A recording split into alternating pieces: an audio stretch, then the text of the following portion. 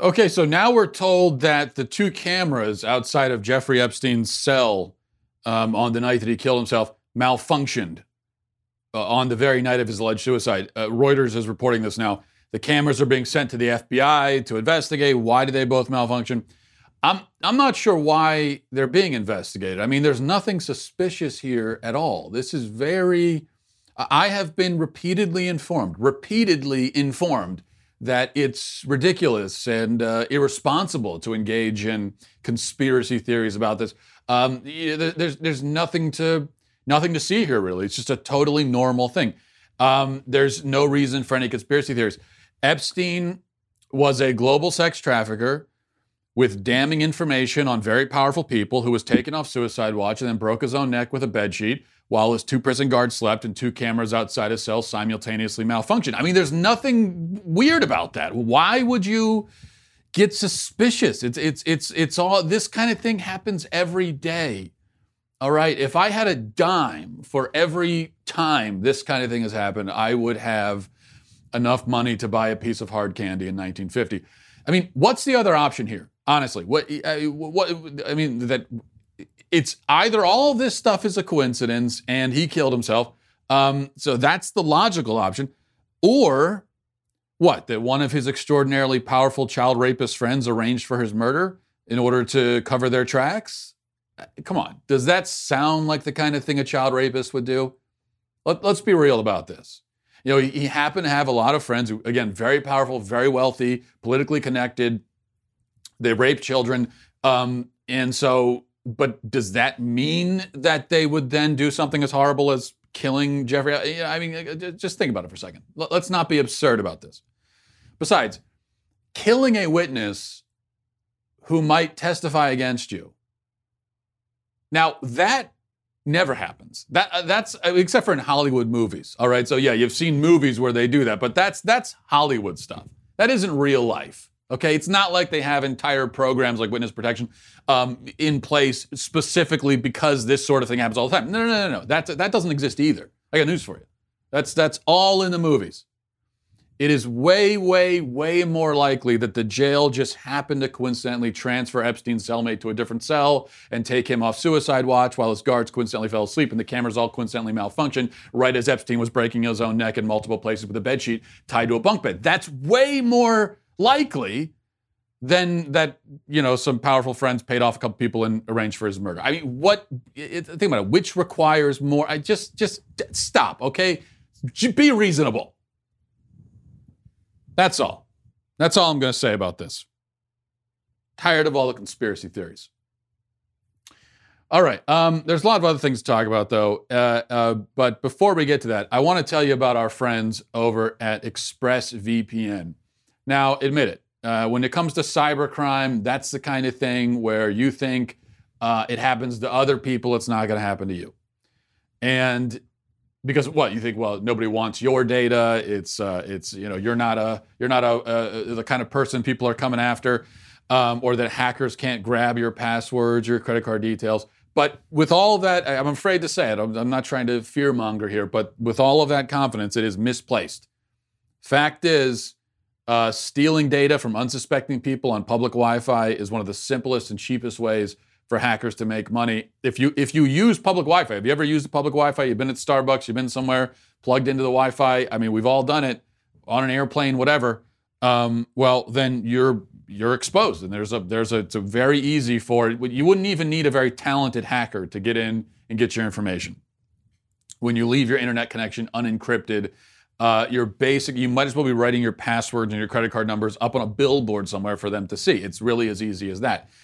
So that's why, to protect myself from cyber criminals, I use ExpressVPN. ExpressVPN secures and makes anonymous your internet browsing by encrypting your data and hiding your public IP address. ExpressVPN has easy-to-use apps, so it's, you know, you don't need to know a lot about this kind of stuff. I don't, but that's why I just hand it over to ExpressVPN, and it all runs seamlessly in the background of your computer, your phone, your tablet. Takes care of business. You don't need to worry about it. Protect your online activity today and find out how you can get 3 months free at expressvpn.com/Walsh. That's EXPRESSVPN.com/Walsh for 3 months free with a 1-year package. Visit expressvpn.com/Walsh. All right. Now that I've allayed all the conspiracy theories about Jeffrey Epstein, I want to let's begin by talking about this Dave Chappelle thing. As you've probably heard, Dave Chappelle has a new comedy special, stand-up special out on Netflix. Came out on Sunday night or Monday, I believe, and it's generated quite a lot of outrage from the woke mob. Quite a lot. Now they're outraged about everything all the time. They're in a perpetual state of constant outrage, of course. So it all sort of bleeds together. But this has been even more heightened than usual. And why are they upset? Well, because Dave Chappelle is not attempting to be a progressive comedian. He's just a comedian, and he tells jokes, and he tells stories, and he gives his opinion without any concern for how it will be received or whether people will agree. And these days, that's enough to make you public enemy number one. That's enough to put you in the metaphorical crosshairs. That's all it takes. And the other thing about Dave Chappelle in this special and in general is that he actually goes after sacred cows in our culture. And I think there are a lot of comedians who get credit for being brave and for saying things other people won't say. But then when you actually listen to them, they're saying the same stuff everybody says. And their comedy is very, very safe. It may ruffle feathers, but it's not going to ruffle. It's going to ruffle the right people's feathers. In other words, it's going to ruffle the feathers of people who can't do you any harm. Chappelle doesn't do that. I mean, he's going after. He spends time in this comedy special talking about the LGBT camp, and he goes into an extended riff on it. Now, progressives will tell you that, well, that's not brave at all. That's punching down. No, it's not. It's really not. That's the kind of thing that ruins people's careers. That is the unmentionable. That's the unspeakable stuff. You're not allowed to do that anymore. To tell jokes about the LGBT folks, you can tell jokes about anybody else, but not them. I mean, anyone else, they're the ones you're not allowed to touch anymore. And that's the fact, but he does. And so that takes courage. Whether you agree or not, it doesn't matter. And this is part of what comedy is supposed to be. If you as a comedian, if you identify an area where it seems like people aren't allowed to tell jokes, or you identify a group that people aren't allowed to joke about, then you joke about it. For that reason, simply because you're not allowed to. That's part of that's part of the service that comedians provide historically. Now, I watched the special myself. I'll say that the special is outrageously inappropriate and offensive. He makes a number of very off-limit jokes. The humor is very dark at certain points. He jokes about things that you're not supposed to joke about. It could get very morbid at other points. And it's also hilarious, and it's brilliant. And I think that it's the most important comedy special of the last 20 years, easily. I think it's historic in some ways, not to overstate it, but just that in being a sort of broadside against PC culture, that's what makes it important. And I don't say that because I agree with everything he said. I don't. I disagree strongly with some of it, but who cares? Okay, I don't watch comedy so that I can agree with it. That's not the point. That would be a very boring reason to watch comedy. To sit down and watch a comedy routine simply because you want to hear your own opinions spouted back to you. Okay, that's what cable news shows exist for, unfortunately. That's not what comedians are supposed to do. But that's apparently why many leftists watch comedy, and that's why they hate Dave Chappelle now. And there have been a lot of long think pieces in left-wing publications about how terrible it is and so on. Let me read just one example. This is a review in Vice of the Dave Chappelle special.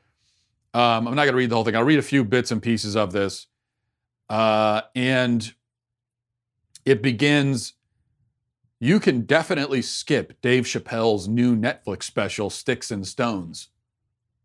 So we're giving thankfully, Vice is giving us permission. They're saying you could skip this one. Not just you can, you must. This is permission, but also an instruction. You're not allowed to find funny. This is not funny. But then it goes on. The comedian doubles down on misogyny and transphobia in both the special and the hidden bonus scenes that follow. Dave Chappelle made a return to Netflix Monday with a new stand-up special, Sticks and Stones. Fans quickly realized that if you watch until the very end, the special has a secret epilogue called The Punchline, where Chappelle answers questions from audience members who went to his separate Dave Chappelle on Broadway stand-up show last July. The special takes the comic's anti-wokeness shtick to a new level, and the whole thing is repetitive and exhausting enough that it's a slog to even make it to the Q&A. At one point in his routine, he says he doesn't believe Michael Jackson molested young children. This time, which I disagree strongly with that, but again, that's not why I'm watching a comedy special. This time, those jokes included asking the audience how funny it would be if he was actually a Chinese person stuck inside a black man's body. And that would be kind of funny. Which, you guessed it, also included a racist impression of a Chinese person. He also which can I stop right there? It's not racist because Chinese is not a race. He also found time to defend fellow controversial comedians Kevin Hart and Louis C.K., painting them as victims of an overzealous call-out culture. I just want to stop here again. To call Kevin Hart a controversial comedian, Kevin Hart, if that's what qualifies as a controversial comedian, then the word controversial just has no meaning. By the time the Q&A plays at the end of the special, Chappelle has already shown his unapologetic approach to courting controversy. His answers put that into even starker view. They talk about transgender people. Chappelle has always been a daredevil comedian willing to take a controversial stance or downplay a serious controversy for laughs, including how dare he. I mean, he's downplaying controversies for laughs. That's not what comedians are supposed to do. You're telling me he's out there trying to get laughs? How dare he? But now he chooses to blatantly ignore the historic criticism against his style of comedy and new loud and clear criticism from the trans community. His approach comes off like a defiant rejection of change at any cost. And he keeps going down this path, drawing attention to the worst aspects of his important career. The biggest cost will be tarnishing his own legacy. I mean, he's up there ignoring the criticism. We have clearly told him that he's supposed to stop saying these things, but he keeps saying them. He's ignoring us. I mean, he was criticized by the trans community and he hasn't stopped. This is outrageous. This is what these people, leftists, they really, I mean, if they can't wrap their head around, if they tell you to stop saying something or that it's offensive and you keep saying it, they can't even get their head around it. They're like, what? You can't do this. We don't like it. And here's a good bit from a BuzzFeed article titled "Dave Chappelle's New Netflix Special is Unnecessarily Offensive." He says, Chappelle still wants it both ways. He is willing to address criticisms of his earlier sets that were more flagrantly, lazily anti-trans, but not actually apologize or admit to changing his mind or express any meaningful empathy. In his 2017 special, Equanimity, he talks about receiving a letter from a white trans fan who criticized his transphobia, using the remark to essentially make more tired anti-trans jokes. And in a surprise epilogue to Sticks and Stones, he tells another story about Daphne, a trans woman who attended several of his sets in San Francisco. They chatted at the bar, and Daphne thanked him for normalizing transgenders. The audience at Radio City Music Hall, where Chappelle told a story, applauds loudly. It's cringe-inducing, such a blatantly cynical, familiar move out of the old, I have a marginalized friend, so I can make this joke playbook. What is especially frustrating about Chappelle's trans jokes is how he essentially acts as if black trans people don't exist, and as if black trans women in particular aren't more likely to be victims of violence. His truth to power comedy only works if he acts as though trans people and black people are wholly separate entities. It's enough to make you want to tie Chappelle to a chair and force him to binge watch episodes of Pose. Oh man, these people are they are such self-parodies. That's another reason why I think it's brilliant that Chappelle is able to make funny jokes about them, because it's so easy in some ways. It's so easy to make jokes about them that it's hard, because the jokes are so obvious. When you have someone who's making a parody of themselves, how do you make a joke that's going to be funnier than what they're already doing? How do you make an observation aside from just look at what they're doing? But Chappelle's able to do that, because again, this is comedy. Do you know what comedy is, leftists? Do you know what it is? I mean, it's a sincere question. Do you actually know what it is? Do you understand the point? A lecture about trans inclusiveness, which is what both of these articles seem to want, would not be very funny. Now, whether or not we agree with it, it wouldn't be funny. It's just not, it would be like if I got offended that Chappelle wasn't up there preaching about how Jesus Christ is our Lord and Savior. Now, I believe that he is our Lord and Savior, but that's not comedy. It wouldn't be a funny thing for him to do. So it wouldn't make any sense in the context. Now, left-wing gender theory, as it happens, is a ridiculous thing. And so there are many jokes to be made about it. And that's why he makes the jokes. And the fact that everyone in society pretends to take it seriously means that those funny things should be pointed out, because that's what comedians are supposed to do. That's the job of a comedian, to tell jokes. And again, especially if the important comedians are going to tell jokes about things that you're not supposed to joke about. Meanwhile, a lot of people are talking about this bit from Chappelle's special, as I just put it. So let's take a look at this. I'll be real with you, and I know nobody gives a f what I think anyway. I'm not for abortion. Oh, shut up.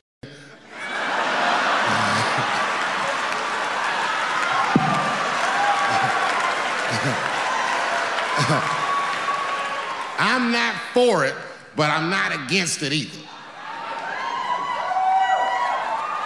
It all depends on who I get pregnant. And ladies, to be fair to us, I also believe if you decide to have the baby, a man should not have to pay.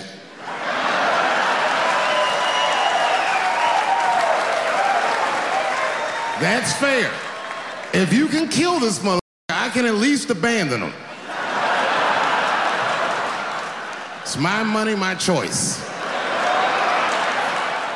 Okay, now his overall point, and it was a longer bit than that. I wouldn't have time to play the whole thing, but his overall point about abortion, I don't agree with. It's obvious that he's, I think some conservatives and pro-lifers are overstating the case by saying that Chappelle's a pro-lifer, and this was it's pretty clear to me that he's not.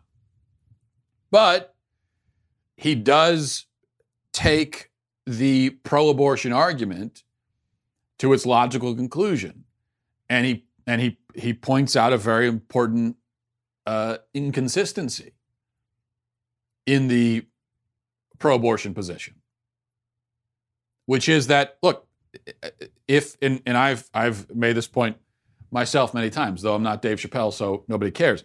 But if we're saying that a mother has no duty, has no responsibility to her own child, if that's what we're saying, and that is what the pro-abortion people are saying. And this is one of the reasons why I think on the pro-life side, one of our main arguments should be, it's not even right to life. The baby has a right to exist, although the baby does have a right to exist. But I think in some ways the more important argument to make is about the responsibility of the mother. So we could talk all day about rights. What are rights? And rights can sometimes be even more abstract, more difficult to pin down, especially these days. It's become a sort of muddled concept, and everything is a right these days. But responsibility, that's different. And the basic concept that we as parents have a special responsibility to our own child, that's a concept that it's very clear. Everyone understands that. Nobody disagrees with it, actually, in principle. Now, people want to make exceptions for unborn children, but when it comes to born children, everyone agrees. Yeah, of course you have a special responsibility to your own child. But if we're saying that you could kill your child because you don't want your child, then that means, of course, you have no responsibility to that child. The mother doesn't.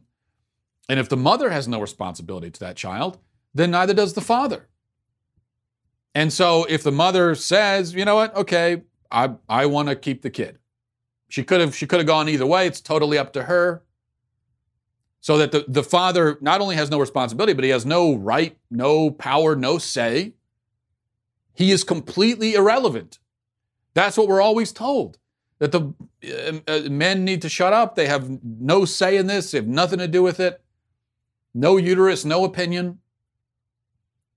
Well, if that's true, men have nothing to do with this, nothing to say about it. Their opinion doesn't matter. They have no rights, no responsibility. If that's true, then if the woman decides to have the baby, she's on her own, I guess. You can't all of a sudden say, okay, you know what? Actually, I'm going to keep the baby. So yeah, I don't know. You need to have a lot to say now. Now this is now this is your concern because I've decided that it is. No. If you're going to make the argument that, hey, it's her body, she can make a choice. Okay, but she can't make choices for the man because that's not her body.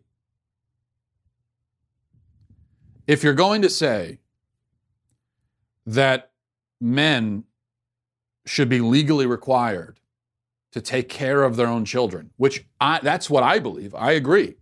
I think parents should be legally required. Both parents should be legally required to take care of their own kids, unless they're going to put the kid up for adoption. But if we're going to say that, then that means that what you're telling me is that a man has a responsibility to his child, which fine, I agree. Good. But if a man has a responsibility to his child, then obviously the mother does too. And if the mother has a responsibility to her child, then at a minimum, that responsibility must mean that she's not allowed to kill him. So as Chappelle puts it, look, if I can't abandon him, then why are you allowed to kill him? All right, speaking of, let's see, do we want to do this? Maybe we'll save that. Yeah, we'll save that for tomorrow because I had something else I wanted to talk about. This is a report in the Daily Wire. Says earlier this week, a video of U.S. national soccer team star Carly Lloyd kicking a 55-yard field goal went viral. Her trainer, James Galanis, told Fox Sports that one NFL team had expressed interest in hiring her. Galanis told Fox reporter Martin Rogers today she got another call from another NFL team. The one that called today, I don't want to say who it was willing to put her on the roster for the next game. That would be a preseason game. Galanis continued saying, anyway, that he thinks that she'd be a great field goal kicker. Now Lloyd is saying she's considering the idea. She spoke with Jeff Skiversky of ABC 6 Philadelphia on Wednesday, and he asked, this has been coming up a lot, how much do you continue to think about pursuing an NFL job? Lloyd answered, yeah, it's been something that's turned into a casual day out at the Eagles practice, just hitting some field goals. And then she talks about how she's considering all of these different offers. And I don't know if I read that part, but this is she's 38 years old, I believe. Carly Lloyd. And now she's saying that she's considering allegedly she's been getting offers from NFL teams, and now we might get our first female field goal kicker. And I've seen people online cheering this and say, oh, wouldn't that be great? And we'd have our first female NFL player, it would be historic and so on. I'll just tell you, as somebody who watches football avidly, and it's become very apparent to me that many of the people chiming in on this topic haven't watched it at all. As someone who watches football, I agree that having a female NFL player, even a kicker, would be historic. But one of the reasons why it would be historic is that it would probably lead to the first ever death on an NFL field. I mean, you put a woman on an NFL field as a player, and she will literally get killed out there. I mean, she will literally die. It's not a joke, not exaggerating. That really will happen. You put a 38-year-old, 140-pound soccer-playing female on an NFL field with a bunch of 300-pound, muscle-bound men who can run a 40-yard dash in 4.5 seconds. If the 300 pounds are probably maybe more like 4.7 seconds, 4.8. But still, the point is they're very fast. You combine those things, and her life is in danger. Now, even for those 250, 300-pound men, their lives are in danger. I mean, there are even just this in the last week or two, there have been 2 male football players who are retiring from the league because their bodies can't handle the abuse anymore. These were all-star players, Gronkowski and Andrew Luck. So you put this woman on the field. I mean, this is such a terrible idea. I don't think it will actually happen, at least not yet. Probably eventually it will. I think eventually the NFL is going to give in to its politically correct urges, as it has a tendency to do, and it's going to pressure one of these teams to hire a female kicker. And it's going to be a terrible, disastrous idea that I don't want to see happen. And not because I don't want to see women playing football because I'm a sexist, although I have no interest in watching women play football because they just aren't very good at it. But that's not the issue. I don't want to see a woman get killed on the field, and that is what will happen. It is what will happen. Absolutely terrible idea. First of all, a couple things here. First of all, again, not taking anything away from what's her name, Carly Lloyd. Not taking anything away from her, but just because you can drill a 55-yard field goal in practice, that doesn't mean you can do it in a game at game speed with pads on. There's one problem here, is that she's not wearing pads when she does this, and she also doesn't have a bunch of NFL defensive linemen bearing down on her.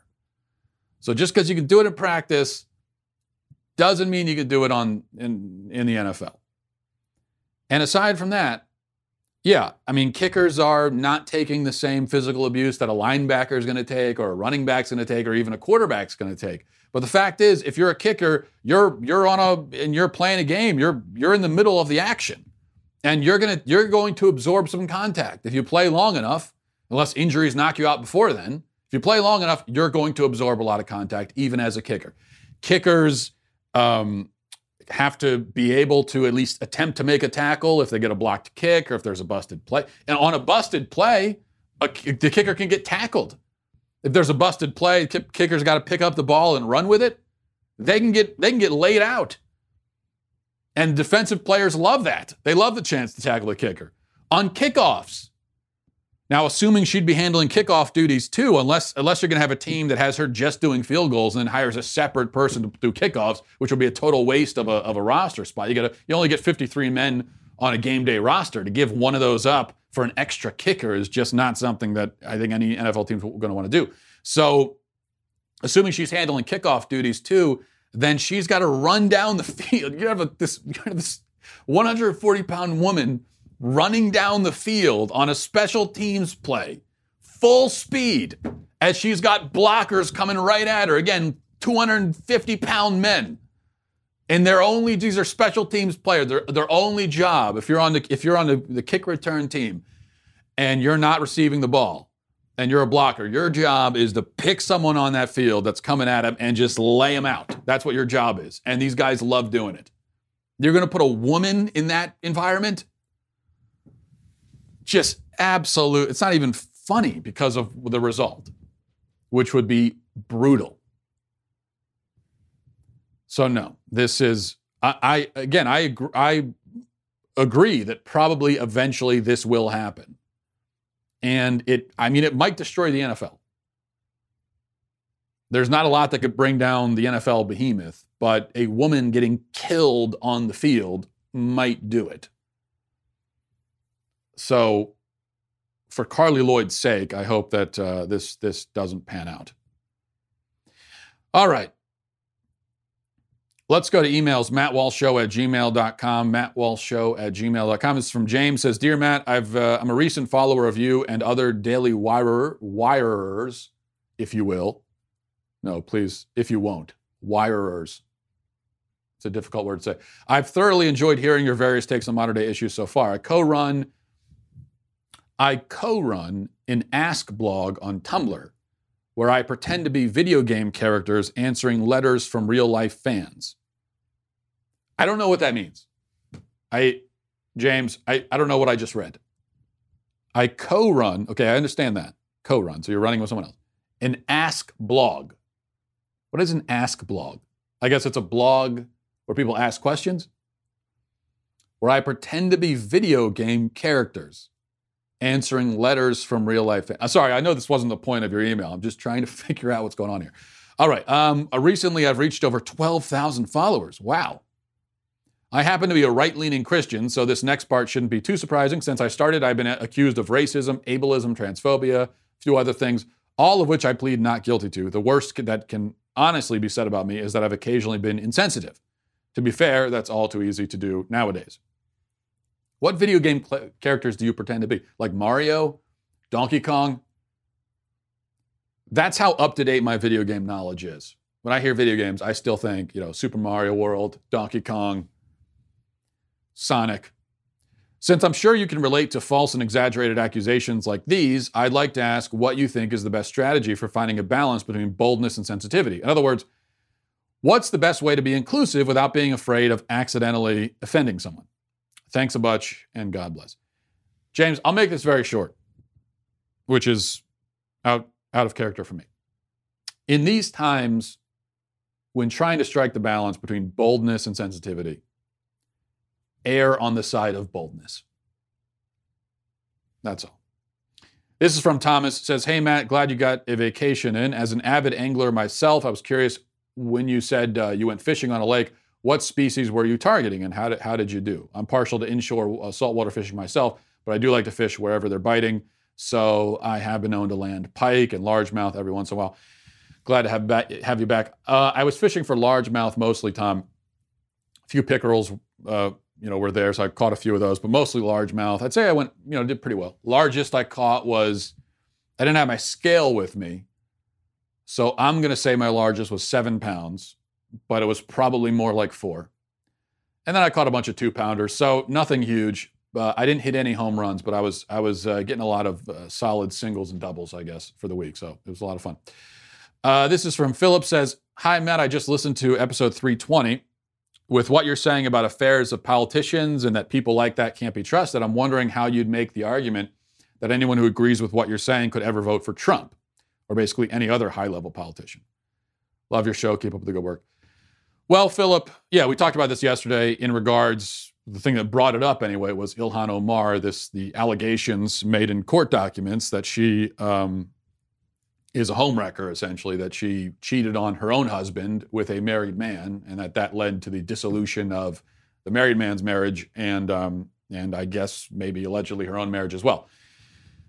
And I said that, we're told, well, this is personal and it's not any of our business and we can't make any judgments on it. It's got nothing to do with us as voters. I disagree. I think it tells us something, obviously, about a person's character if they're an adulterer. And so that is going to have a bearing on what we do with our vote, in my view. Now, Trump definitely is not exempt from this.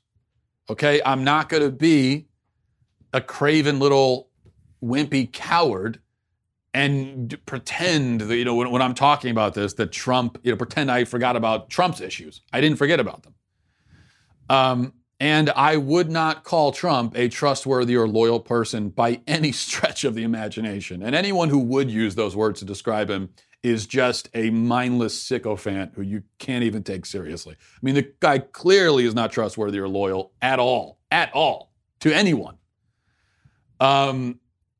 Especially his own family members.